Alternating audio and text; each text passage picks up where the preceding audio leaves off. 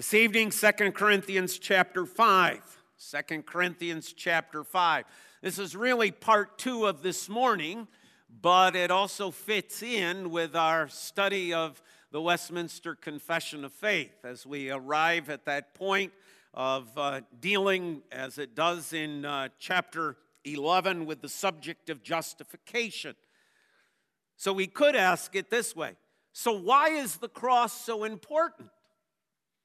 We saw the centrality of it in 1 Corinthians chapter 1 this morning, and indeed I think you would attest to the fact we could have turned to numerous passages this morning to point that out.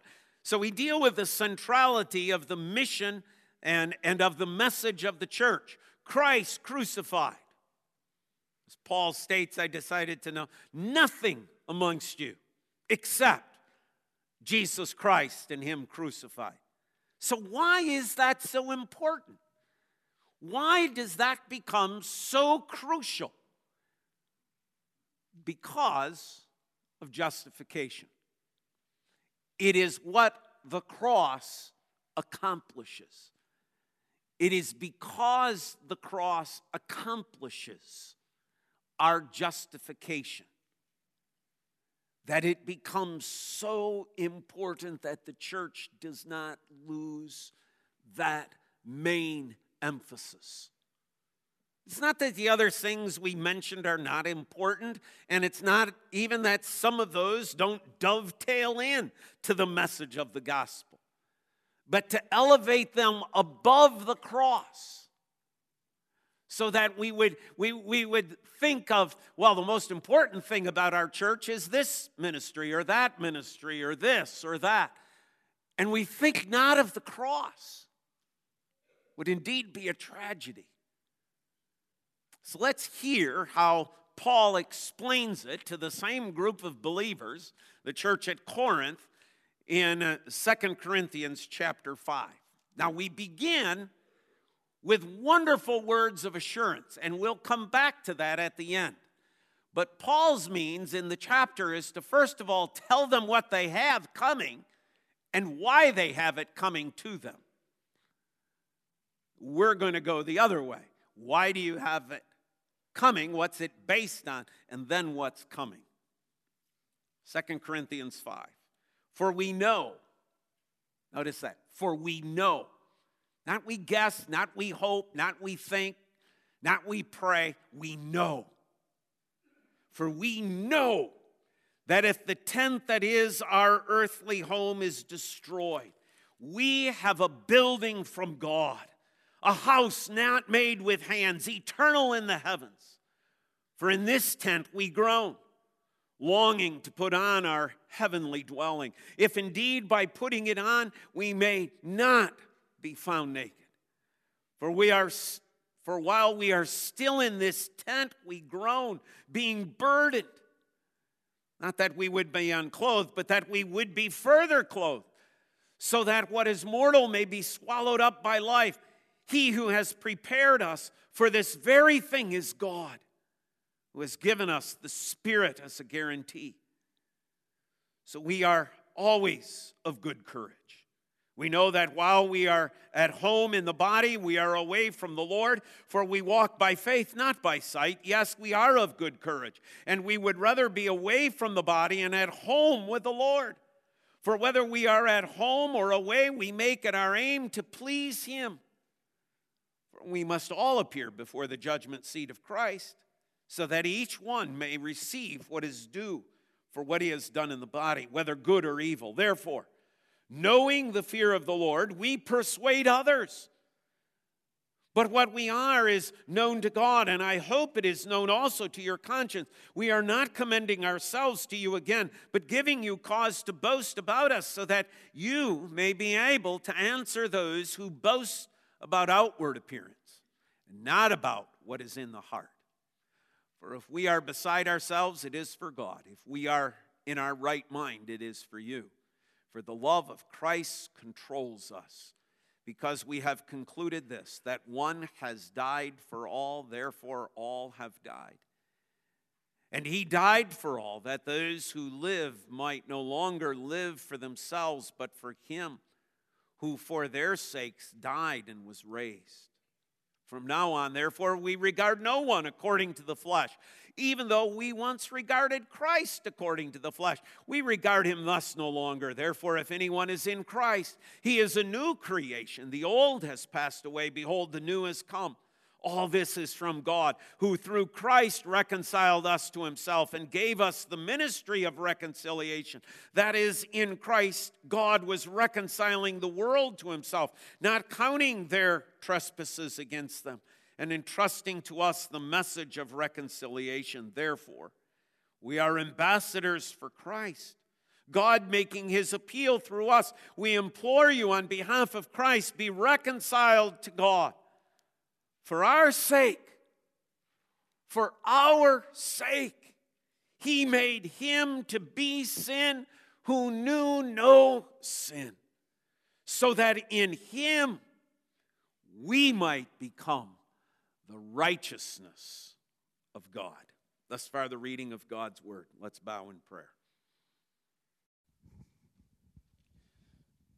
Our dear Heavenly Father, we do indeed groan as we wander this earth in our humanly bodies. We look at the world and we just cannot believe what we see, the evil that exists. But yet, Lord, we have one thing that many, many people do not have, and that is hope. When you died on that cross, when you said, "It is finished," it wasn't really the end, but it was the beginning for us. Because now we have the hope of spending the rest of eternity with you. And we thank you for that. Pray that you will give Pastor Bob the wisdom that he needs to be able to convey the words to us. And we pray that you will prepare our hearts so that they will readily and willingly and easily accept those words. We just ask these things in Christ's name. Amen. And amen. So when the confession follows up effectual calling with justification, it does so because it's following the pattern that we find in Romans 8:28. Those who are called, he also justified.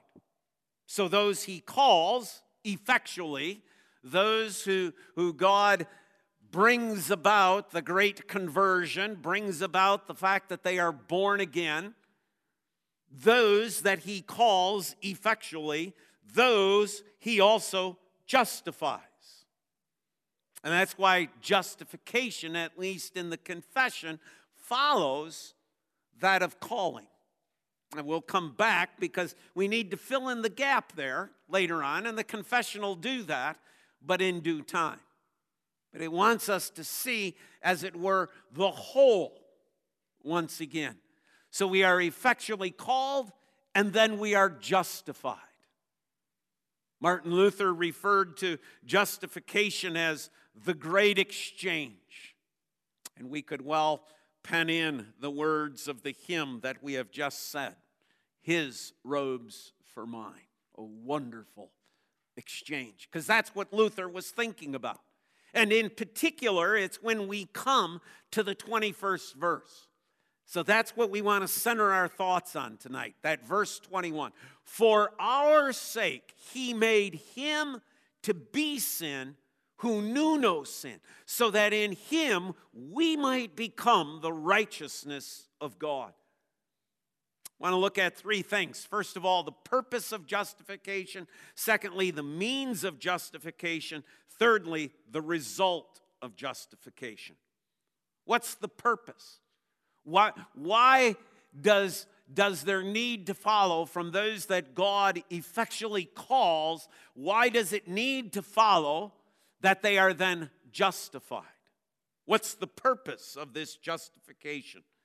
Well, Paul has hinted at it through 2 Corinthians chapter 5. And it's the word that kind of comes back over and over and over again. It's that idea to reconcile. The purpose of justification is to reconcile us with God. To reconcile us as sinners, totally depraved, with a holy God. How is this relationship in which depraved sinners who are under the wrath of God, who are under the judgment of God, who are under the condemnation of God, who the Bible refers to as the enemies of God, how is it going to come about that there are those who are going to be saved and spared from judgment, spared from condemnation? In fact, they're going to be glorified. In fact, they're going to be given a heavenly home. How can God do that to totally depraved sinners and remain just and remain holy? He does it by reconciling us. That's the purpose of God's declaration of justification, to be declared righteous, to be declared without sin. How does God do that? Why does God do that? Because He wants to reconcile us. He wants to draw us back as His people. He wants to reestablish that relationship. We see that picture in a glimpse, do we not, even in the garden? That we have a hiding, cowering Adam, and it's God who comes. Adam, where are you? The desire of the heart of God is to reestablish the relationship of friendship, of peace, of wholeness, of shalom with His children. But in order to do so, we have to take these depraved enemies of God, you and I. We not only have to call them out of darkness into His light, but there's some sort of an exchange that needs to take place. Something needs to happen. Because that which is impure, as we read in Scripture, can never be in the presence of God. The purpose of justification is to reconcile. Or, to phrase it in the other side of it, which Paul does here in 2 Corinthians chapter 5 as well, is not to condemn. God desires not to condemn those who are His, those who are His sheep, those who are the sheep of His pasture, those who are part of His flock, or we might say those who God has called, those who God has elected. God's desire is He doesn't want to condemn us. He takes no joy in condemning us. Or I should say, He would take no joy in condemning us. He doesn't want to do that. He doesn't want to have our sins piled up. When we appear before that judgment seat of Christ, as Paul indicated here in this passage, He doesn't want for us as His people to stand there and to approach that day in some utter fear, as if we, like Adam, stand naked before Almighty God with all of our sins. He doesn't want to condemn.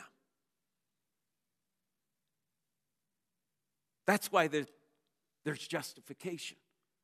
The purpose of justification is not only to reconcile us to God, but also so that He doesn't have to condemn us for our sins. I want you to note verse 21. It's an interesting phrase. In the ESV, it starts at the beginning of the sentence. If you have other versions, you'll find it embedded in the statement. But in the ESV, it comes at the beginning. For our sake. What is the purpose of justification? It's for our sake. It's for our sake. For God so loved the world that He gave us His Son. It's for us. This beautiful, treasured doctrine embedded embedded throughout the Word of God is there for our sake. It is for our benefit.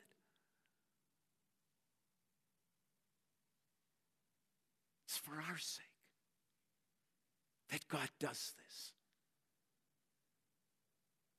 I've said it before, and I'll bear it here as well. God already has all the glory and all the honor and all the praise. His conversion of me does not add to that.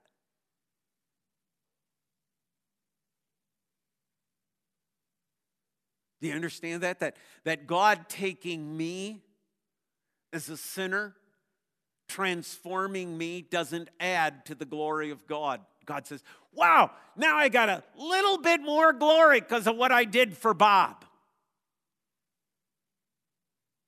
See, you can't diminish the glory of God.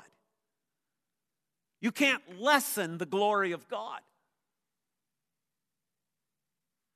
Nor can I add to the glory of God. Justification isn't for him. It's for our sake. For our sake, he made him to be sin who knew no sin, so that in him we might become the righteousness of God. Why? What is the purpose of justification? It is to fulfill the love of God for us as his people. Now, does that bring glory to God? Of course it does. But I'm not adding to his glory. It's not like God's going, phew, I was feeling really down until I saved Bob, and now that I saved Bob, wow, I feel a whole lot better about myself as God. That's not what's happening, folks. But you see, each one of us has a transformed life, as a new creature in Christ, brings glory to God. But he does it for our sake. Secondly, what is the means of justification? How does God go about reconciling us? And here's where we focus in again upon the cross. Paul explains it this way. For our sake, the purpose of justification, the means, he made him to be sin who knew no sin. That's what's happening on the cross. That's why the cross takes over the central place it does in the message of the church. What's happening on the cross? What's taking place there? Jesus is dying. Yes. What's the importance of that? God made him who knew no sin to be sin. Now let's take those two parts, okay? He made him to be sin. At no point, at no juncture, is Jesus a sinner. We need to make that important distinction.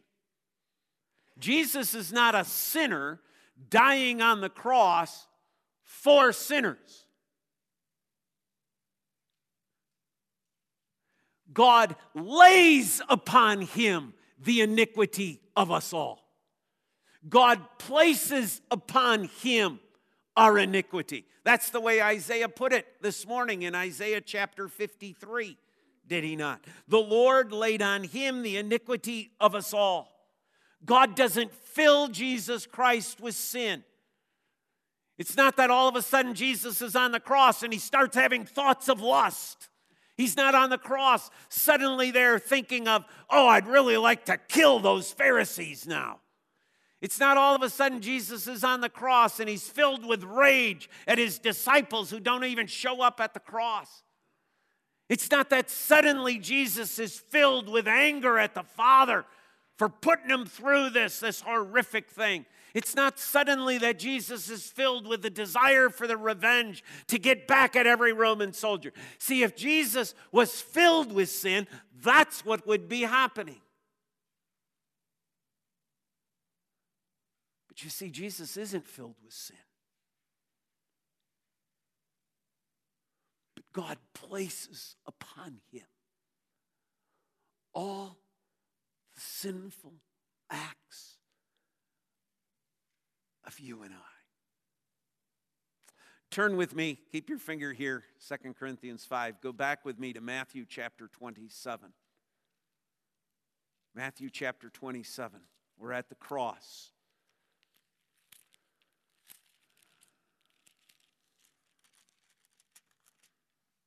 Find verse 45.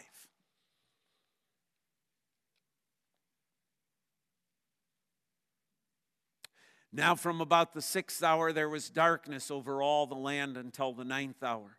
And about the 9th hour Jesus cried out with a loud voice, saying, Eli, Eli, lama sabachthani, that is, my God, why have you forsaken me? And some of the bystanders hearing it said, this man is calling Elijah. At once they ran and took a sponge, filled it with sour wine, and put it on a reed and gave it to him to drink. But the others said, wait and see whether Elijah will come to save him. And Jesus cried out again with a loud voice and yielded up his spirit. Why have you forsaken? Because the Father has laid upon him my sin. The Father has laid upon him your sin. Has placed it upon his shoulders. Didn't fill him with sin.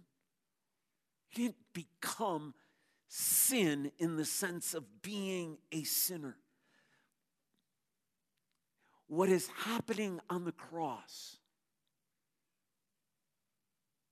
is Jesus is substituting himself and paying the price that my sin deserved.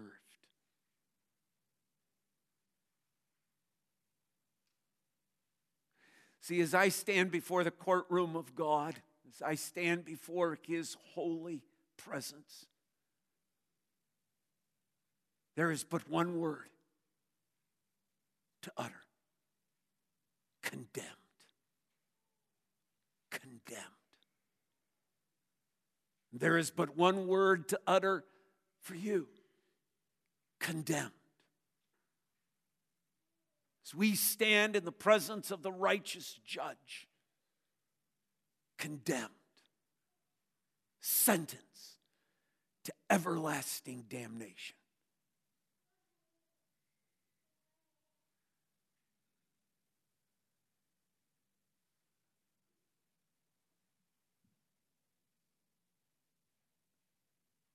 He,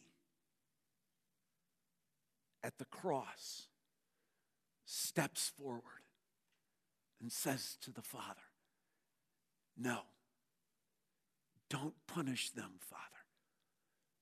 Punish me.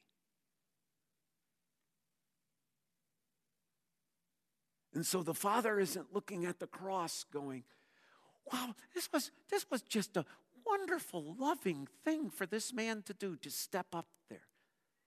The Father is looking at all my sin, all your sin, that which should condemn us to an everlasting hell.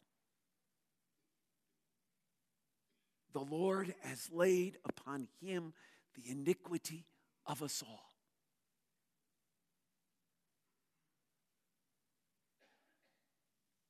See, that's what's going on there at the cross. That's why we are called to preach the cross. For our sake, he made him to be sin who knew no sin.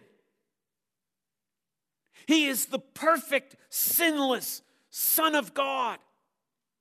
Oh, he is aware of what sin is. That's not when it says he knew no sin, it doesn't mean he isn't aware of what sin is. Of course, Jesus knows what sin is. He is offended by sin.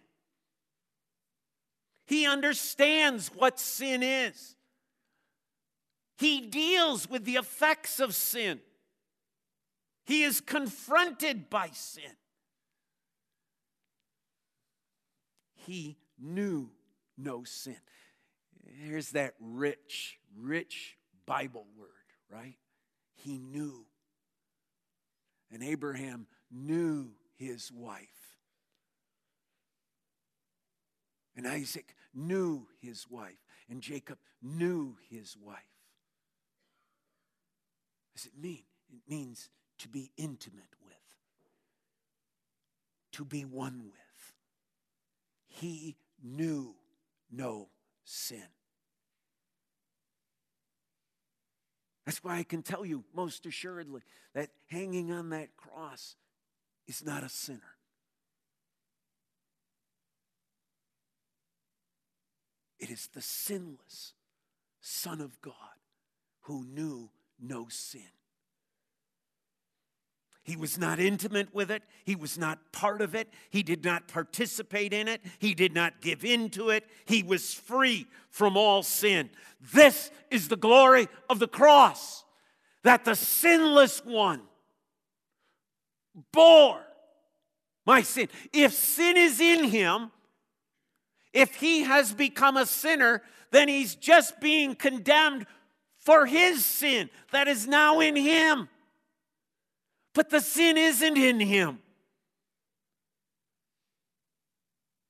God takes your and my sin, those of us who are effectually called, he takes our sin and he places it upon Christ. And Christ willingly bears that sin. And he goes to the cross. And there on that cross, he bears all the condemnation that my sin and your sin deserves. That eternity of hell. In those moments of my God, why have you forsaken me? In that hellish eternity of those moments, Christ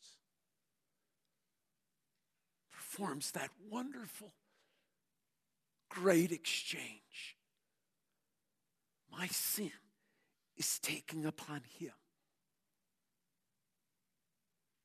He who knows no sin.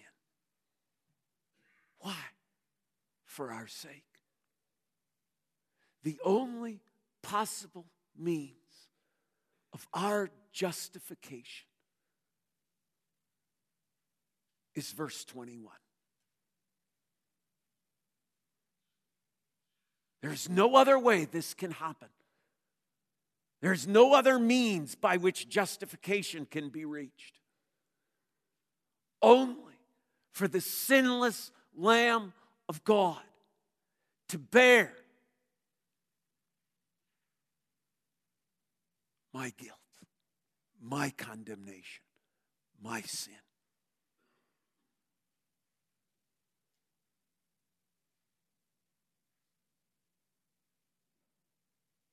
The cross is what Paul said needed to be preached. I'm sure there's other means and other words that can draw men to the Father. But nothing more powerful than the message of the cross. Christ died for sinners so that we might be righteous. Oh, look at verse 21. For our sake he made him to be sin who knew no sin, so that, here's the result. Here is the result of justification. So that in him, and only in him. It's interesting how so often, without really prepping it, songs of our song service fit in, right? In Christ alone, my hope is found. You read through the lyrics of that song, and what you have is in song an expression of this glorious truth. What do we have in his robes for mine? An expression in song of this glorious truth, so that in him and solely in him there is no other name given amongst men by which we can be saved, i.e., justified. You're not going to argue with God your way into heaven at the great judgment. There's no but-ands that God, the judge, is going to listen to. There are no other pleas that can be offered. It is Christ and Christ alone. So that in him, what? We might become. That word become there means to be changed in terms of the relationship. That we are transferred out of the kingdom of darkness into the kingdom of light.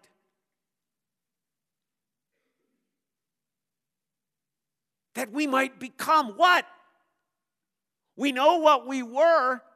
We know we are sinners under the judgment and condemnation of God and under the wrath of God. What happens as a result for our sake? He became sin who knew no sin. What happened at that cross? So that in him we might become, we might be changed. We are, as Paul wrote in chapter 5 earlier, new creatures in Christ.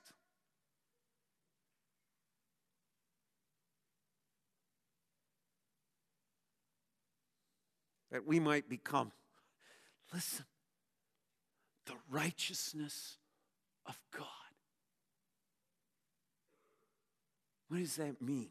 That we might become the righteousness of God. Declared innocent of all sin? Yes. All charges against us dropped? Yes.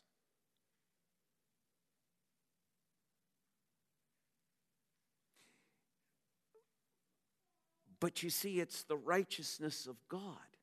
It's not my righteousness. It's not that God takes righteousness and, as it were, you know, when you go to sometimes when you go to the hospital, if you've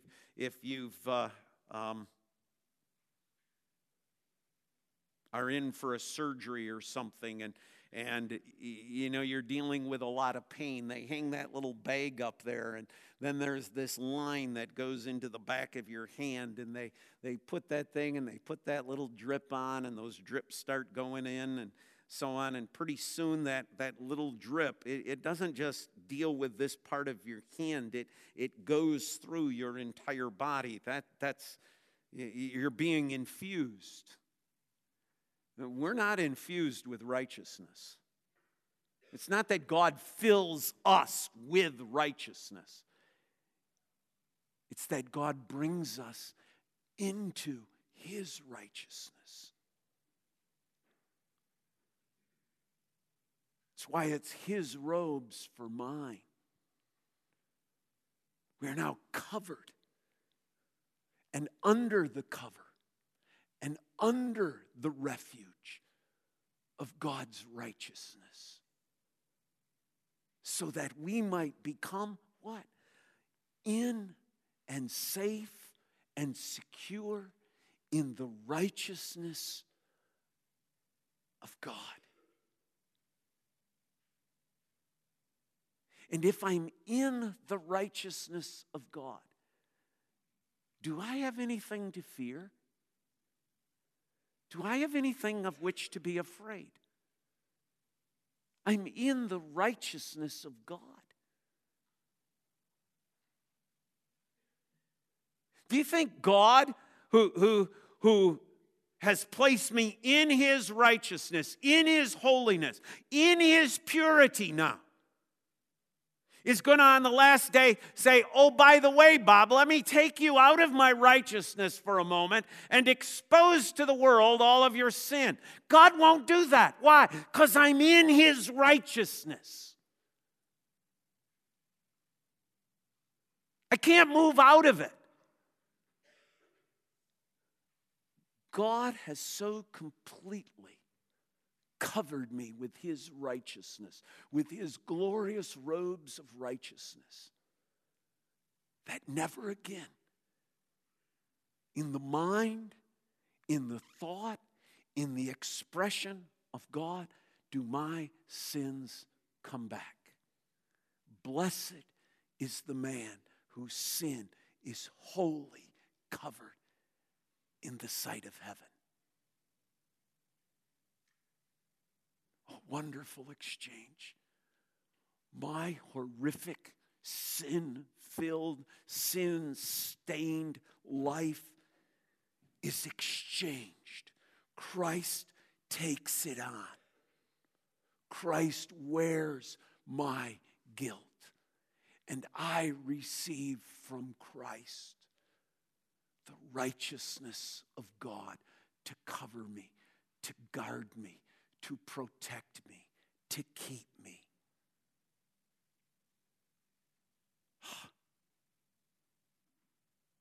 That's why Paul at the beginning of this chapter can say, and we know. How do I know that when I die, I will be with the Lord? How do I know that? What if I haven't done enough? What if I haven't preached fervently enough? What if I haven't been faithful enough? What if I haven't been a good enough husband? What if I haven't been a good enough father? What if I haven't been a good enough person? Isn't it possible it might all blow up in my face? And Paul says, no! Because we are justified. Not by us. Not by what we do. But we're justified by God, who declares us, because of the cross, to be in His righteousness. And because I'm in His righteousness, because I'm in the covered of His tent, because my life is hid in Christ, as Paul will say, we know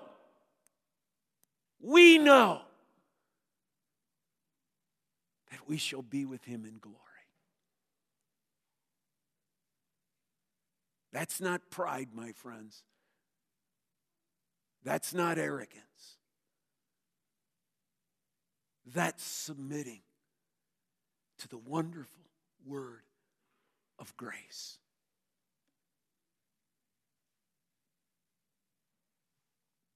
For our sake, He made Him to be sin, who knew no sin, so that in Him we might become the righteousness of God.